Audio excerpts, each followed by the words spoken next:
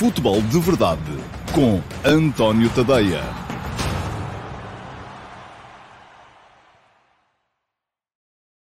Então, olá, muito bom dia a todos. Sejam bem-vindos ao Futebol de Verdade de edição de sexta-feira, dia 26 de fevereiro de 2021.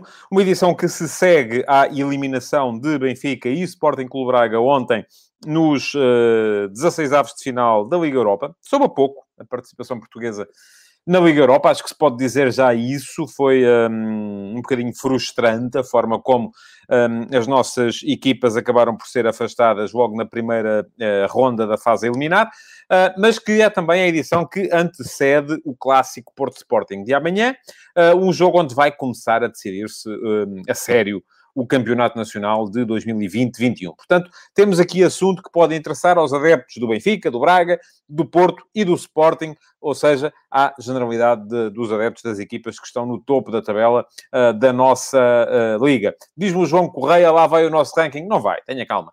É claro que era muito melhor que Benfica e Braga tivessem passado, ou que pelo menos uma delas tivesse passado. Poderíamos continuar a somar pontos. Ainda assim, teria sido importante que ontem tivesse sido possível, pelo menos, fazerem algum pontinho, mas daqui para a frente as diferenças já não serão assim tão acentuadas. O grande grosso da coisa faz-se durante a fase de grupos, e é na fase de grupos que é importante somar. É claro que é importante somar também aqui, até porque há bónus a serem atribuídos pela forma como as equipas seguem em frente. Mas, atenção, vamos lá ver. Os franceses vão continuar a ter o Paris Saint-Germain, o Lille já foi também, porque o Ajax eliminou o Lille ontem na Liga Europa, e, portanto, também a França, neste momento, tem uma equipa a pontuar, que é o PSG. Há uma expectativa de que o PSG possa fazer mais pontos do que o Porto na Liga dos Campeões. Sim, à partida parece-me que sim, é uma equipa com um orçamento muito maior, com muito mais estrelas de classe mundial, mas, no entanto, enfim, a diferença não vai ser assim tão grande e não é por aí que ela se vai fazer. Aliás, eu hoje não vou perder aqui muito tempo com rankings, porque há futebol jogado para falar, jogado e por jogar, mas voltarei ao tema, se calhar, para a semana, ou quando o Porto voltar a jogar nas competições europeias, e aí dará para perceber que, até por causa dos pontos que a França vai perder no final da época, vamos começar a próxima época, dê por onde der, mesmo em cima da França, e é na próxima época que tudo se vai decidir, se poderemos ou não vir a recuperar, como eu acho que vai acontecer durante a próxima época, o 5º lugar do ranking da UEFA. Bom, pergunta-me o Diogo Garcia sobre mudança dos direitos televisivos, se será suficiente para o aumento da competitividade da Liga Portuguesa. Diogo, é uma conversa longa. Vou deixar essa pergunta para o Q&A da manhã, se não se importar, porque senão não vou conseguir falar dos jogos de hoje. Já escrevi sobre o tema. Se quiser dar um salto ao antoniotadeia.com e pesquisar, tem lá uma lupazita, é só chegar lá, pesquisar Direitos TV e vai poder ler tudo aquilo que eu já escrevi ou disse sobre a matéria, pelo menos aqui no meu espaço, seja no Futebol de Verdade, seja no meu site, no antoniotadeia.com. Hoje de manhã escrevi sobre o clássico de amanhã, o Porto Sporting de amanhã. Desde já vos convido a darem lá um saltinho no final do programa. Não vão já, porque senão perco aqui a vossa presença. Para lerem aquilo que eu escrevi sobre o Porto Sporting de amanhã. O Paulo Neves, que é um frequentador assíduo, já se queixou lá nos comentários que não falei de sistemas táticos para o jogo da manhã. Vou falar agora. E, aliás, esta pergunta de que o Nelson Jorge aqui deixa, se eu acho que Sérgio Conceição vai jogar com 3 centrais, é uma pergunta fundamental para a forma de encarar o clássico. Vou falar hoje no Futebol de Verdade sobre aquilo que podemos esperar em termos táticos das duas equipas. No último passo, que é o meu texto das 8 da manhã, escrevi muito mais sobre a ideia se o jogo é ou não é decisivo, para quem é que é decisivo e para quem é que não é, quais são os resultados que podem e como é que cada resultado deixará a luta pelo título, e ainda aquilo que é fundamental do meu ponto de vista para as duas equipas, e que, no meu ponto de vista, aí está, no caso do Sporting, tem a ver, sobretudo, com a forma de encarar o jogo e com a exigência que o Ruben Amorim possa vir a ser capaz de meter aos seus jogadores, no caso do Porto, com a identidade e a manutenção da identidade por parte do Sérgio Conceição na sua equipa. Já lá vou daqui a bocado. Para já, aquilo que podem fazer é ler, quando acabar o programa, ler o meu texto, o último passo, e também seguir-me no Instagram, porque há uma votação para vocês poderem deixar a vossa opinião, e a votação de hoje é muito simples. Quem é que vai ganhar o clássico. Ora, para já, e atenção, os esportistas não estão suficientemente mobilizados, aparentemente, ou pelo menos não estão com muita fé, porque para já, dos votos que já foram incluídos, temos então uma percentagem de 61% a achar que o Sporting pode ganhar o clássico, enquanto 39% acham que o Porto pode ganhar o clássico. Não dava para deixar a opção empate. As sondagens do Instagram são sempre de escolha múltipla, mas apenas de escolha dupla, portanto, deixei o empate de fora e é mesmo perceber quem é que vai ganhar, se é o Porto, se é o Sporting. Para já, as pessoas que me seguem no Instagram acham que é o Sporting. Vão lá, portistas, se estão com fé, é seguirem-me no Instagram, António.tadeia, e votarem também. Bom, vamos então falar primeiro dos jogos de ontem, porque isto há que seguir uma ordem cronológica. E ontem, conforme já disse, aquilo que se viu foi Benfica e Sporting Clube Braga derrotados pelo Arsenal e pela Roma. Um jogo de cada vez. O Jorge Jesus, no final do jogo do Benfica, veio dizer que o Benfica tinha feito um grande jogo. Eu discordo. Acho que não fez um grande jogo. Acho que o Arsenal não é uma grande equipa neste momento. E perder com o Arsenal significa que não é possível ter feito um grande jogo. Benfica, no entanto, aquilo que é, para mim, evidente é que o Benfica podia perfeitamente ter seguido em frente. Fez o suficiente, ou melhor, fez quase tudo para seguir em frente. Como diz o João Silva, virar o jogo eliminatório aos 61.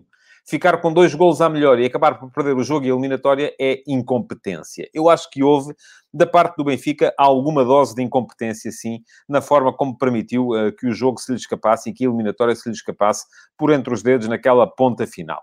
Mas vamos lá. O Benfica entrou outra vez com o esquema de 3 atrás. Lucas Veríssimo, Otamendi e Vertonghen. Não estou convencido de que isso seja melhor para a zona defensiva do Benfica. E, aliás, se virmos ontem, o Benfica sofreu 3 golos. Portanto, se sofreu 3 golos é porque os de trás não estiveram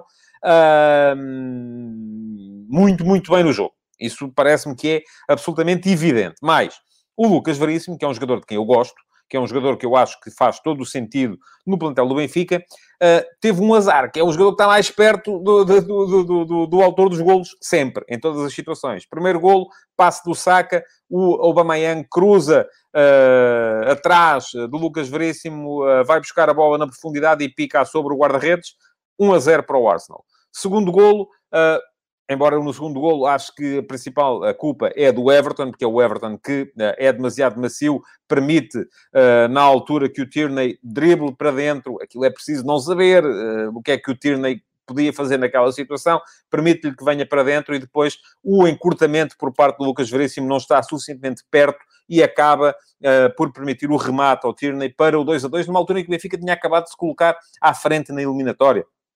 Era uma altura charneira, uma altura fundamental do ponto de vista mental e psicológico. Terceiro golo, cruzamento outra vez do Bukayo Saka, e a bola a entrar junto da zona. O cruzamento é muito venenoso, a bola vai a fugir do guarda-redes e a entrar nas costas, precisamente, da zona defensiva do Benfica, onde aparece o Aubameyang a cabecear, mais uma vez, atrás do Lucas Veríssimo. Portanto, isto dá que pensar. Eu acho que não tem a ver com o jogador em si, porque acho que o Lucas Veríssimo é um apoio importante para a equipa do Benfica, tem a ver com a forma como esta equipa não está habituada a defender desta forma, com 3 homens atrás. Agora, acho também que este esquema tático foi fundamental para que o Benfica pudesse equilibrar o jogo e pudesse expor aquilo que são as insuficiências gritantes desta equipa do Arsenal. O Benfica passou finalmente, e já o disse aqui várias vezes, quem me acompanha sabe que eu venho a dizer isto há muito tempo, 3 médios. Todos os médios do Benfica são jogadores para jogar com 3 médios.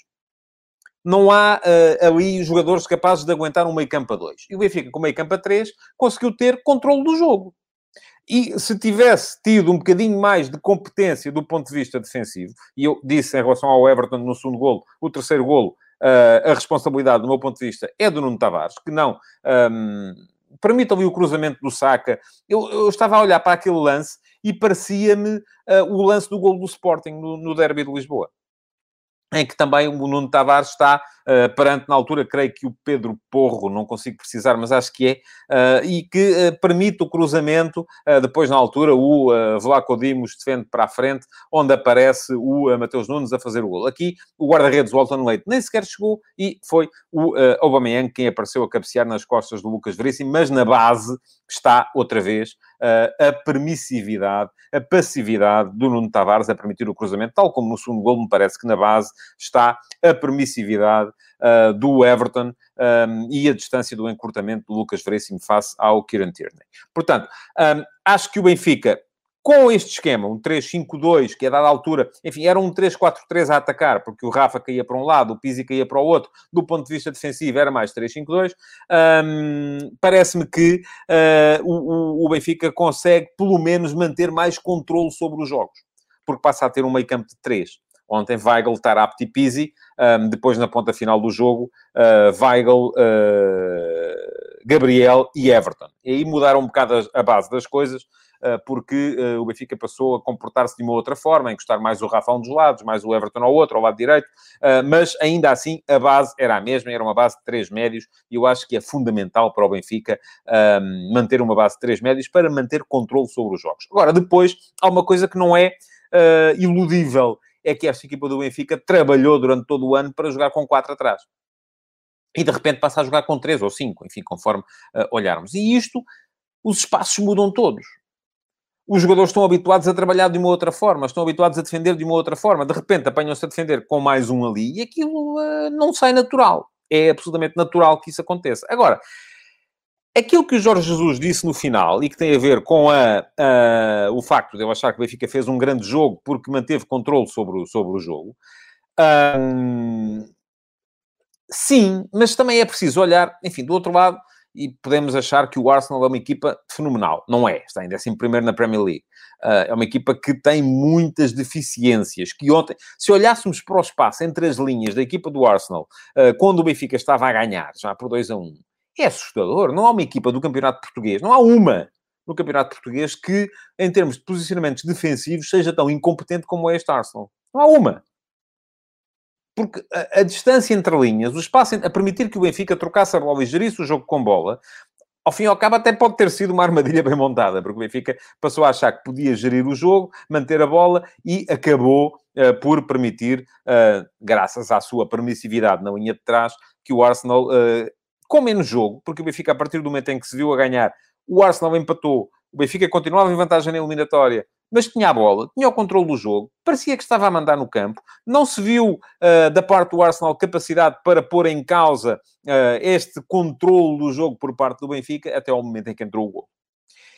E é um bocado nessa base que o Jorge Jesus vem dizer que, enfim, não foi uma vitória moral, mas enfim, não foi vitória moral nada, foi uma derrota, foi uma eliminação. O Benfica não pode estar a achar que fez um grande jogo quando sofreu 3 golos e foi eliminado por uma equipa que está no 11º lugar da Premier League. Não é possível. Ainda ontem vimos, por exemplo, o Slavia de Praga ir a Leicester, ir ao Leicester, não que o jogo não foi em Leicester, mas ganhar ao Leicester por 2-0, e eliminar o Leicester das competições europeias. Ainda ontem vimos, por exemplo, o Molde da Noruega eliminar o Hoffenheim, o Young Boys da Suíça eliminar o Leverkusen. Portanto, não há aqui essa ideia de que as equipas dos campeonatos mais poderosos têm que ser sempre apuradas. Não têm. Podem ser eliminadas desde que haja capacidade do outro lado. E o Benfica, que ontem fez algumas coisas boas. Enfim, o Rafa voltou a ser um jogador muito importante em termos de transição ofensiva, mas depois a falhar muitas vezes na tomada de decisão. Muitas vezes errado na tomada de decisão. Rafa, ele aqui apetece-me quase brincar com o tema. Ele aqui há tempos dizia que nunca tinha visto, não teve a curiosidade de ir ver a forma como o Benfica tinha eliminado o Arsenal há 30 anos. Eu dá-me a ideia que ele vê pouco. A ver poucas coisas. Tem que começar a ver mais futebol para perceber as decisões que tem que tomar em determinadas circunstâncias. É verdade que aquilo lá dentro é sempre muito mais difícil do que cá fora. Cá fora é fácil, não é? Cá fora a gente diz, isto agora eu devia ter feito isto ou aquilo ou aquilo outro, mas lá dentro a pressão é outra, aperta de outra forma e por isso mesmo se calhar as decisões nem sempre são bem tomadas. Mas a diferença entre os jogadores de classe mundial e os bons jogadores, como é indiscutivelmente o Rafa, está um bocado nisso, está um bocado na tomada de decisão e parece-me que o Rafa precisa de melhorar bastante nesse aspecto, porque de resto é um jogador que tem condições extraordinárias para poder ser um jogador de classe mundial. A aceleração que ele tem, a capacidade que ele tem em condução, são aspectos que ainda ontem estiveram bem à vista e acho que o Benfica melhorou relativamente ao jogo da primeira mão. Agora, precisava de ter sido um bocadinho mais competente do ponto de vista defensivo, porque aí mantiveram-se os problemas. Já na primeira mão o Benfica podia ter sofrido mais golos, ontem sofreu mesmo, porque o Arsenal ontem foi mais seguro na finalização. Bom, seguindo para o jogo do Braga, é um jogo completamente diferente. É um jogo que, com o 2-0 da primeira mão e com a Roma a jogar em casa, percebia-se que não havia ainda muita coisa em jogo, embora eu tenha dito aqui ontem, e mantenho, que a eliminatória estava em aberto. O Braga, se tem feito um golo cedo, ontem podia perfeitamente ter reaberto a eliminatória, podia ter criado ali algum problema à equipa da Roma, que do ponto de vista defensivo não me parece que seja uma equipa de topo, e é isso provavelmente que lhe vai custar a possibilidade de fazer carreira nesta Liga Europa, se não melhorar. Mas, ainda assim, pronto, dá para perceber logo de início, pela forma como, por exemplo, o Paulo Fonseca jogou sem o Spinazzola, jogou sem o Mkhitaryan, jogou sem o Pellegrini. Portanto, enfim, uma equipa da Roma sem algumas das suas principais figuras. E o Sporting Clube Braga também sem o Ricardo Horta, sem o Al-Musrati. O Gaio estava naturalmente castigado. Já se sabe que atrás a equipa não tem mais alternativas, são estes que têm que jogar. Enfim, não há outros. Está condenado neste momento, devido à saída do Bruno Viana, devido à lesão do David Carmo. Está condenado o Sporting Clube Braga a jogar com Tormena, Rolando e Sequeira. Não é uma tripla fantástica para jogar atrás, mas é aquilo que o Sporting Clube Braga tem. Mas ainda assim vimos um Braga capaz de, no meio-jogo, superiorizar-se à equipa da Roma e ser capaz de levar o jogo para o meio-campo adversário. Agora, faltou depois alguma qualidade na criação. E faltou porquê? Faltou, primeiro, porque também não estava o Ricardo Horta, não é? E é um jogador que, neste momento, dos homens que o Sporting Clube Braga tem na frente, é o jogador fulcral para a qualidade ofensiva do Sporting Clube Braga. Depois, porque sendo Piazon um jogador muito, muito interessante, e sendo Gaetan um extraordinário jogador também, acontece isto que diz o Diogo Neto Ferreira, tem algum déficit físico, não é um jogador de intensidade neste momento da sua carreira, e depois há uma incapacidade, ainda uma incompreensão mútua entre os atacantes e o ponta de lança, o András Sporar, que é um excelente ponta de lança, mas é um ponta de lança para outro tipo de conversa. É um bocadinho, o Sporar está a falar com eles em esloveno e eles estão a responder, um em português e outro em português do Brasil e outro em castelhano da Argentina. Portanto, não há ali comunicação. Pode vir a trabalhar-se, acho que sim, acho que este Braga pode funcionar. Enfim, também, a questão é que Paulinho faz ali alguma falta, porque era o jogador mais rotinado com a forma de jogar do Sporting Clube Braga. Pergunta-me o Josias Martins se as declarações do André Horta merecem algum comentário. Merecem, claro que sim. E para quem não sabe, o André Horta diz que temos que começar a mudar internamente.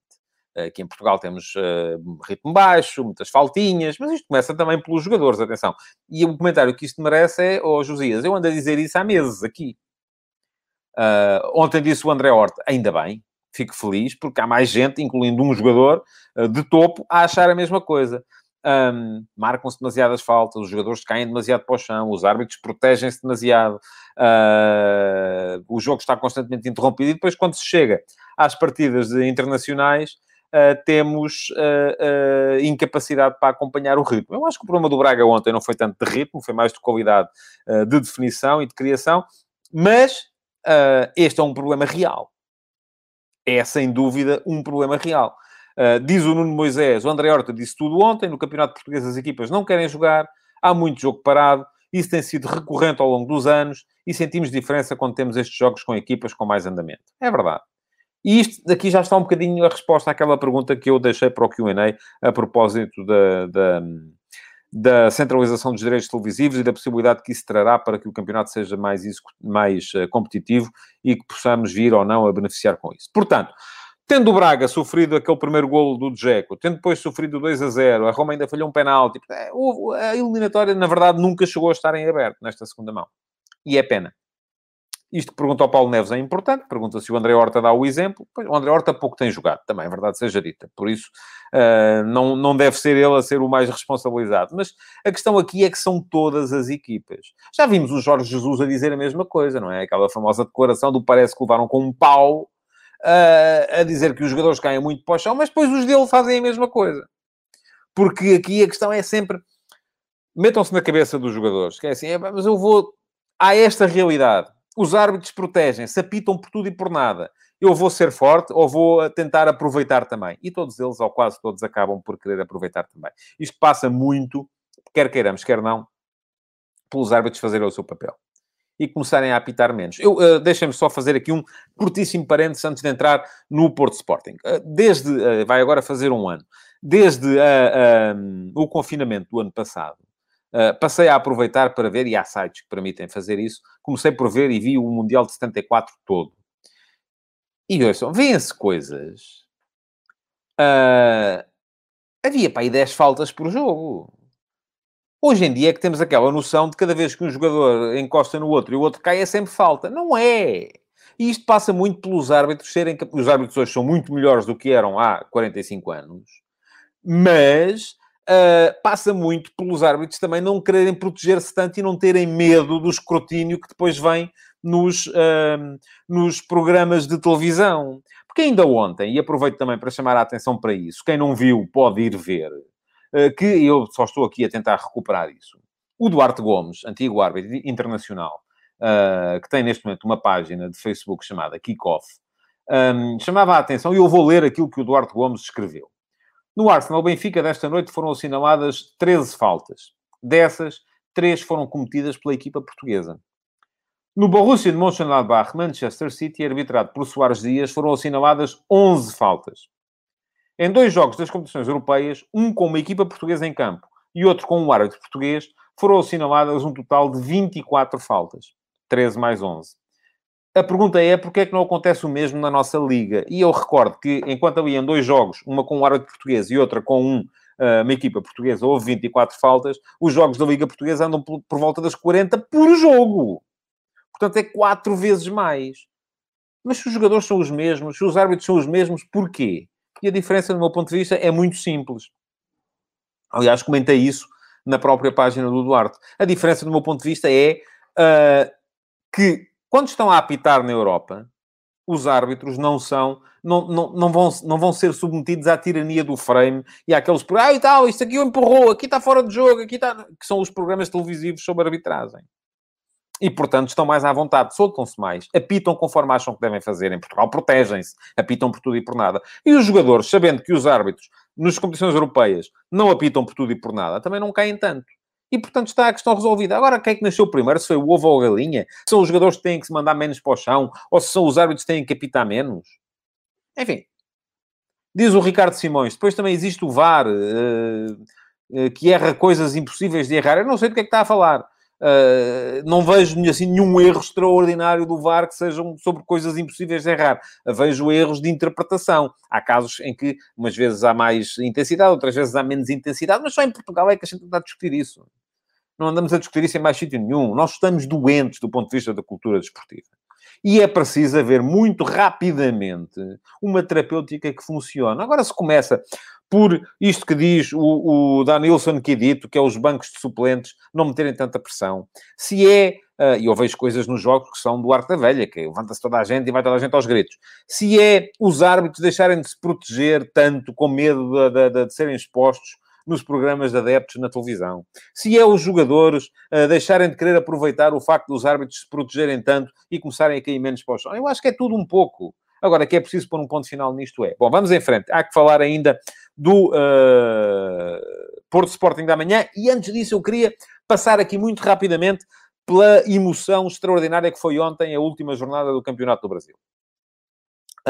Flamengo e Internacional entravam para a última jornada em condições de poderem ser campeões. Eu não vi os jogos em direto e agora vi os resumos e sei o que se passou porque vi hoje de manhã, mas eu levanto-me sempre muito cedo e os jogos começaram à 00:30, acho eu, portanto já estava a dormir, mas agora tenho pena de não ter visto em direto, porque foi uma emoção terrível. O Flamengo, já se sabia, tinha vantagem, mas jogava fora com o São Paulo, perdeu por 2-1, quer dizer que o Internacional, desde que ganhasse em casa ao Corinthians, teria sido campeão. E não ganhou. Não ganhou com 2 ou 3 golos anulados, um penalti que foi assinalado e depois revertido pelo VAR. Portanto, emoção até ao último dos 7 ou 8 minutos que houve de descontos no Beira-Rio, mas com o Internacional a acabar por não conseguir ser campeão. O Abel Braga ficou apiado. Abel Braga, antigo treinador, nomeadamente do Belenenses e do Famalicão, e do outro lado, o Flamengo do Rogério Ceni a sagrar-se campeão brasileiro, bicampeão brasileiro, porque já tinha ganho na época passada com o Jorge Jesus. É isto que diz o Rui Ribeiro. A ideia com que fica, até porque acompanhei alguns dos últimos jogos, é que o Internacional vacilou, e vacilou sobretudo do ponto de vista físico. É uma equipa muito cansada, a equipa do Internacional. Como será também a do Flamengo, mas o Flamengo tem mais qualidade e mais opções. E isto permite-me perfeitamente fazer a transição para o jogo do Porto Sport. Porque muito se tem falado da questão do cansaço, dos dias que as equipas têm ou não têm para preparar os jogos, aquilo que me parece é que desta vez, pelo menos por aí, não haverá grande razão de queixa. Porquê? Porque o Sporting vai ter 7 dias desde o seu último jogo, o Porto tem 5, tem menos, é verdade, tem mais jogos acumulados, é verdade também, e portanto, parece-me que isso acaba por ser relevante, mas não fundamental. Porque 5 dias dão para recuperar e dão para treinar. Por outro lado, também já me chamaram a atenção para isso, eu não precisava que o fizessem, porque os números estão no meu texto de hoje de manhã. O Porto fez esta época 35 jogos e o Sporting fez 28.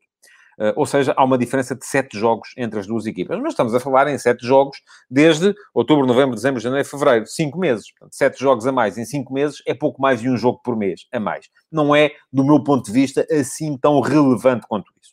Ora, onde é que se marca? Porque eu acho que há uma diferença, de facto, e houve vantagem efetiva do Sporting no facto de ter tido menos jogos esta época. Onde é que se marca essa diferença? Muita gente anda centrada nos jogos de janeiro e fevereiro, porque foi em janeiro e fevereiro que a distância entre os dois aumentou. Mas se formos a ver, desde o ano novo, o Porto jogou 14 vezes e o Sporting 12. Mais uma vez, um jogo a mais por mês. Não é por aí. Eu acho que a grande diferença se marcou em outubro e novembro. Porque em outubro e novembro, aí sim, o Porto e o Benfica e o Braga andaram a fazer os jogos da fase de grupos das competições europeias e o Sporting não.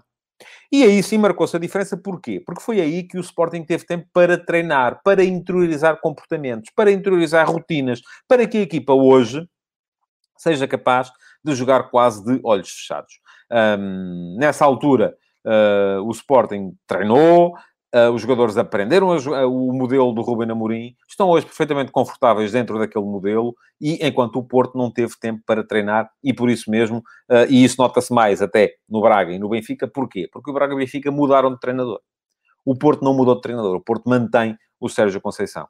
E aquilo que o Porto poderia fazer, e é aquilo que eu acho que deve fazer no jogo de amanhã, é recuperar a identidade da época passada, a identidade da equipa campeã. E qual é essa identidade? Não é com 3 atrás.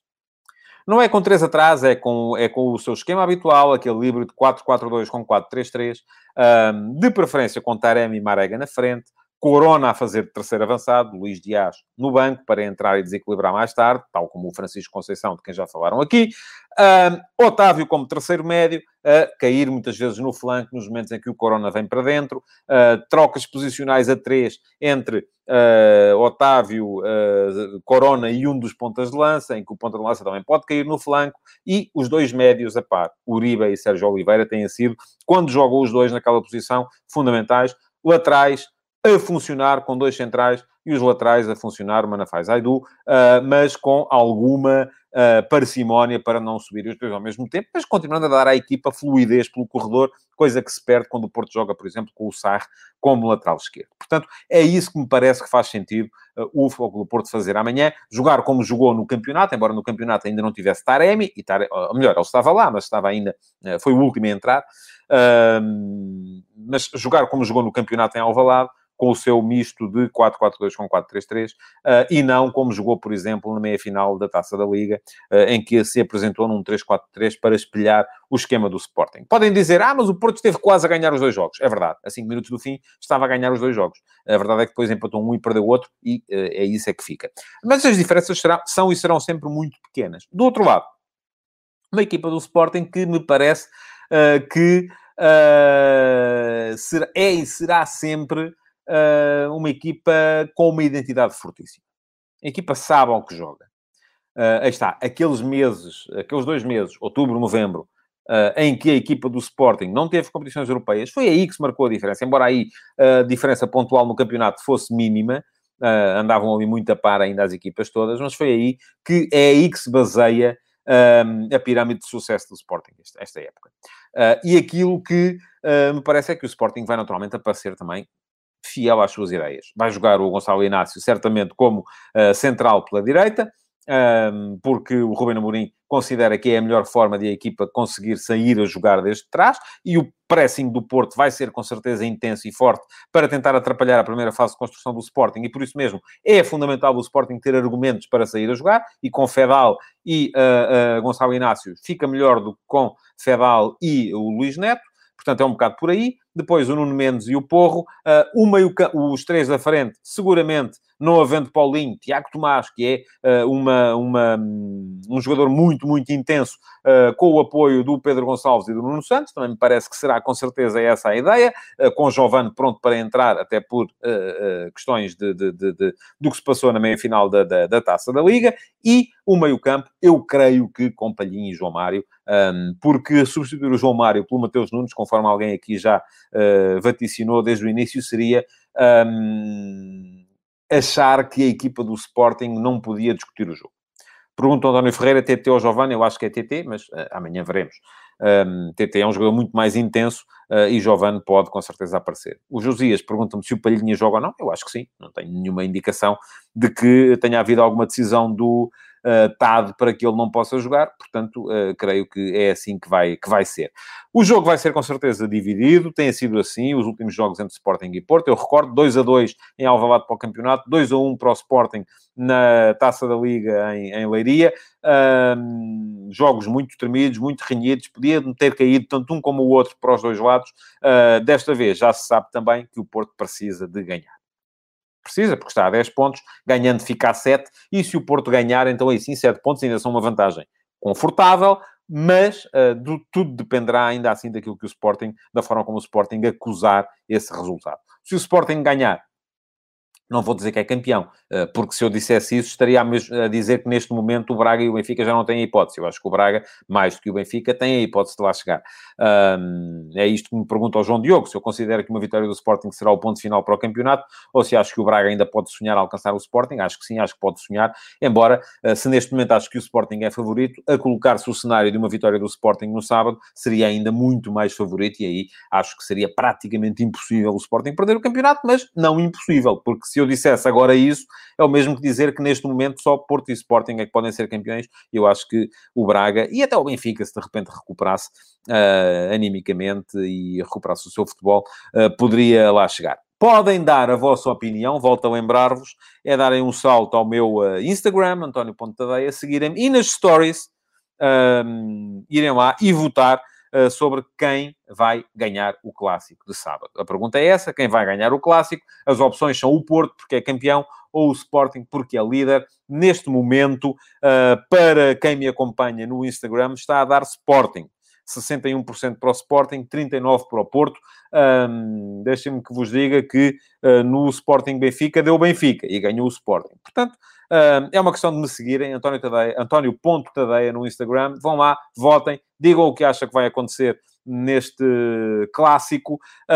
Podem também seguir-me nas outras redes sociais, Facebook, Twitter, estou em YouTube, estou em todas, e chegarem lá, ativarem as notificações para saberem sempre que houver conteúdos novos. Para já, aquilo que vos posso dizer é que amanhã estarei de volta com o Q&A desta semana, um Q&A pré-clássico, com certeza com muitas perguntas relacionadas com o clássico, e aquilo que podem fazer para já também é deixar o vosso like neste Futebol de Verdade, os vossos comentários, porque as perguntas durante mais umas horas ainda serão elegíveis para o Q&A de amanhã, e partilharem o Futebol de Verdade nas vossas redes sociais. Muito obrigado por terem estado aí, então, e até amanhã com o Q&A, ou até segunda-feira com o Futebol de Verdade, em que vou analisar o Clássico de sábado. Futebol de Verdade, em direto de segunda a sexta-feira, às 12h30.